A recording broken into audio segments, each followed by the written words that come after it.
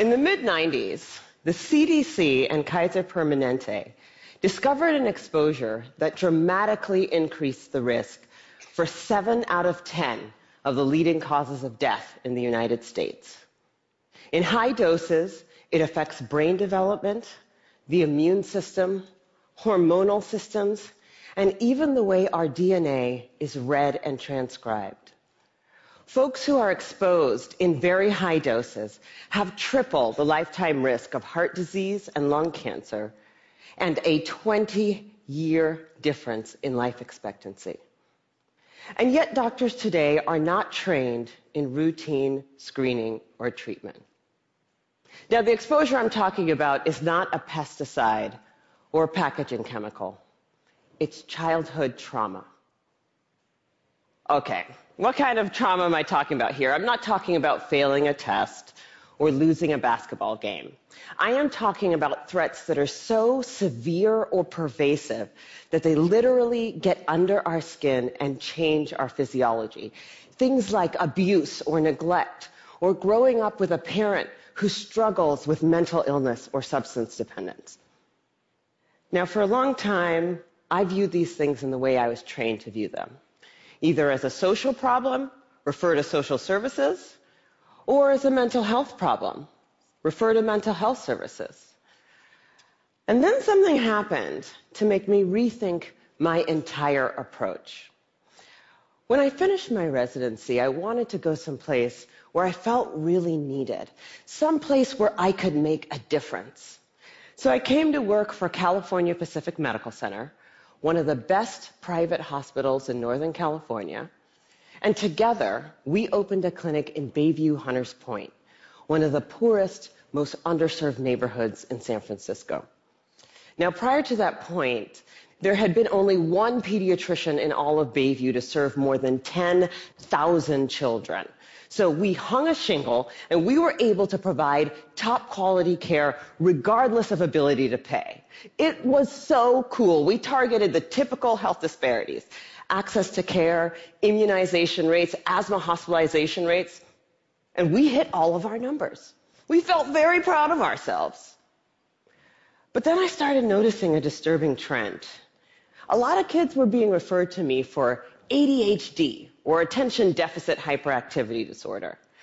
But when I actually did a thorough history and physical, what I found was that for most of my patients, I couldn't make a diagnosis of ADHD. Most of the kids I was seeing had experienced such severe trauma that it felt like something else was going on. Somehow, I was missing something important. Now, before I did my residency, I did a master's degree in public health. And one of the things that they teach you in public health school is that if you're a doctor and you see 100 kids that all drink from the same well, and 98 of them develop diarrhea, you can go ahead and write that prescription for dose after dose after dose of antibiotics, or you can walk over and say, what the hell is in this well? So I began reading everything that I could get my hands on about how exposure to adversity affects the developing brains and bodies of children. And then one day, my colleague walked into my office and he said, "Dr. Burke, have you seen this?" In his hand was a copy of a research study called the Adverse Childhood Experiences Study. That day changed my clinical practice and ultimately my career. The Adverse Childhood Experiences Study is something that everybody needs to know about. It was done by Dr. Vince Felitti at Kaiser and Dr. Bob Onda at the CDC, and together they asked 17,500 adults about their history of exposure to what they called adverse childhood experiences, or ACEs.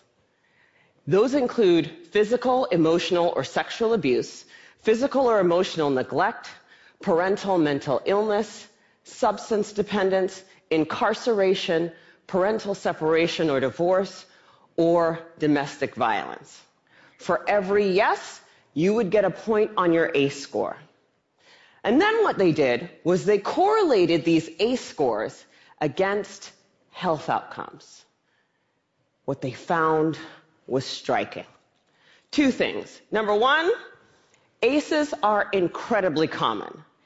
67% of the population had at least one ACE, and 12.6%, 1 in 8, had 4 or more ACEs.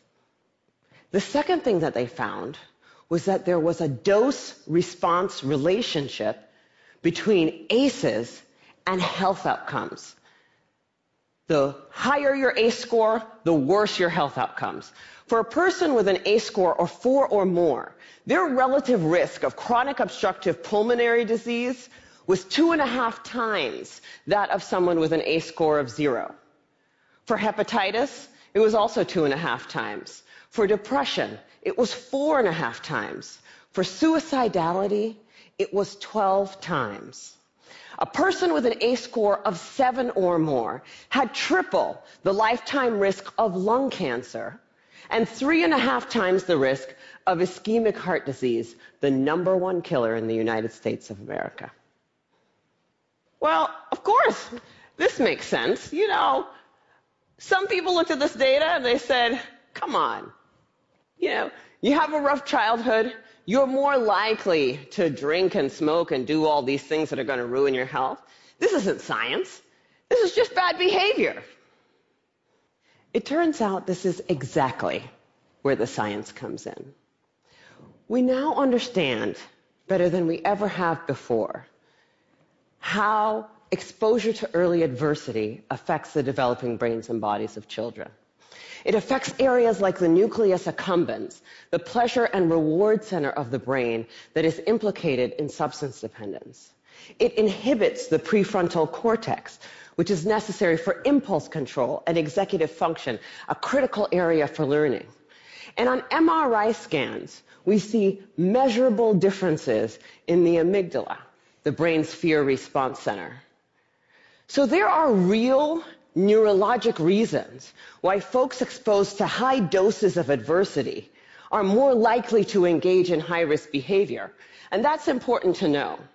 But it turns out that even if you don't engage in any high-risk behavior, you're still more likely to develop heart disease or cancer. The reason for this has to do with the hypothalamic pituitary adrenal axis, the brain's and body's stress response system that governs our fight or flight response. How does it work? Well, imagine you're walking in the forest and you see a bear. Immediately, your hypothalamus sends a signal to your pituitary, which sends a signal to your adrenal gland that says, release stress hormones, adrenaline, cortisol. And so your heart starts to pound, your pupils dilate, your airways open up, and you are ready to either fight that bear or run from the bear. And that is wonderful if you're in a forest and there's a bear.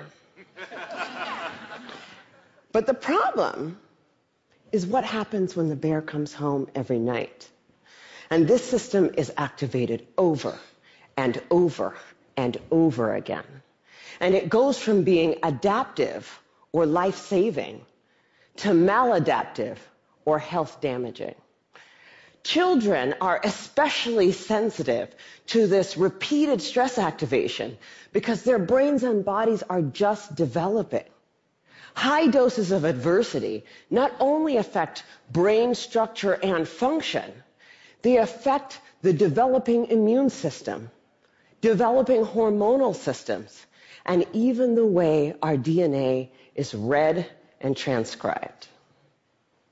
So for me, this information threw my old training out the window, because when we understand the mechanism of a disease, when we know not only which pathways are disrupted, but how, then as doctors, it is our job to use this science for prevention and treatment. That's what we do. So in San Francisco, we created the Center for Youth Wellness to prevent, screen, and heal the impacts of ACEs and toxic stress. We started simply with routine screening of every one of our kids at their regular physical, because I know that if my patient has an ACE score of 4, she's 2.5 times as likely to develop hepatitis or COPD. She's 4.5 times as likely to become depressed, and she's 12 times as likely to attempt to take her own life as my patient with 0 ACEs. I know that when she's in my exam room. For our patients who do screen positive, we have a multidisciplinary treatment team that works to reduce the dose of adversity and treat symptoms using best practices, including home visits, care coordination, mental health care, nutrition, holistic interventions, and yes, medication when necessary. But we also educate parents about the impact of ACEs and toxic stress the same way you would for covering electrical outlets or lead poisoning. And we tailor the care of our asthmatics and our diabetics in a way that recognizes that they may need more aggressive treatment given the changes to their hormonal and immune systems. So the other thing that happens when you understand this science is that you'll want to shout it from the rooftops, because this isn't just an issue for kids in Bayview. I figured the minute that everybody else heard about this, it would be routine screening, multidisciplinary treatment teams, and it would be a race to the most effective clinical treatment protocols. Yeah, that did not happen. And that was a huge learning for me. What I had thought of as simply best clinical practice, I now understand to be a movement. In the words of Dr. Robert Block, the former president of the American Academy of Pediatrics, adverse childhood experiences are the single greatest unaddressed public health threat facing our nation today. And for a lot of people, that's a terrifying prospect. The scope and scale of the problem seems so large that it feels overwhelming to think about how we might approach it. But for me, that's actually where the hope lies. Because when we have the right framework, when we recognize this to be a public health crisis, then we can begin to use the right toolkit to come up with solutions. From tobacco to lead poisoning to HIV/AIDS, the United States actually has quite a strong track record with addressing public health problems.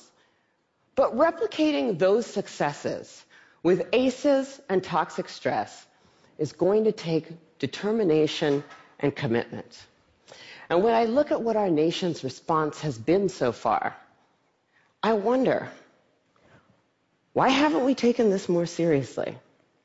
You know, at first, I thought that we marginalized the issue because it doesn't apply to us, right? That's an issue for those kids in those neighborhoods, which is weird because the data doesn't bear that out. The original ACEs study was done in a population that was 70% Caucasian, 70% college educated. But then, the more I talk to folks, I'm beginning to think that maybe I had it completely backwards. If I were to ask how many people in this room grew up with a family member who suffered from mental illness, I bet a few hands would go up. And then if I were to ask how many folks had a parent who maybe drank too much, or who really believed that if you spare the rod, you spoil the child, I bet a few more hands would go up. Even in this room, this is an issue that touches many of us. And I'm beginning to believe that we marginalize the issue because it does apply to us. Maybe it's easier to see in other zip codes because we don't want to look at it. We'd rather be sick. Fortunately, scientific advances and, frankly, economic realities make that option less viable every day. The science is clear. Early adversity dramatically affects health across the lifetime. Today, we are beginning to understand how to interrupt the progression from early adversity to disease and early death. And 30 years from now, the child who has a high ACE score and whose behavioral symptoms go unrecognized, whose asthma management is not connected, and who goes on to develop high blood pressure and early heart disease or cancer will be just as anomalous as a 6-month mortality from HIV/AIDS. People will look at that situation and say, what the heck happened there? This is treatable. This is beatable. The single most important thing that we need today is the courage to look this problem in the face and say, this is real, and this is all of us. I believe that we are the movement. Thank you.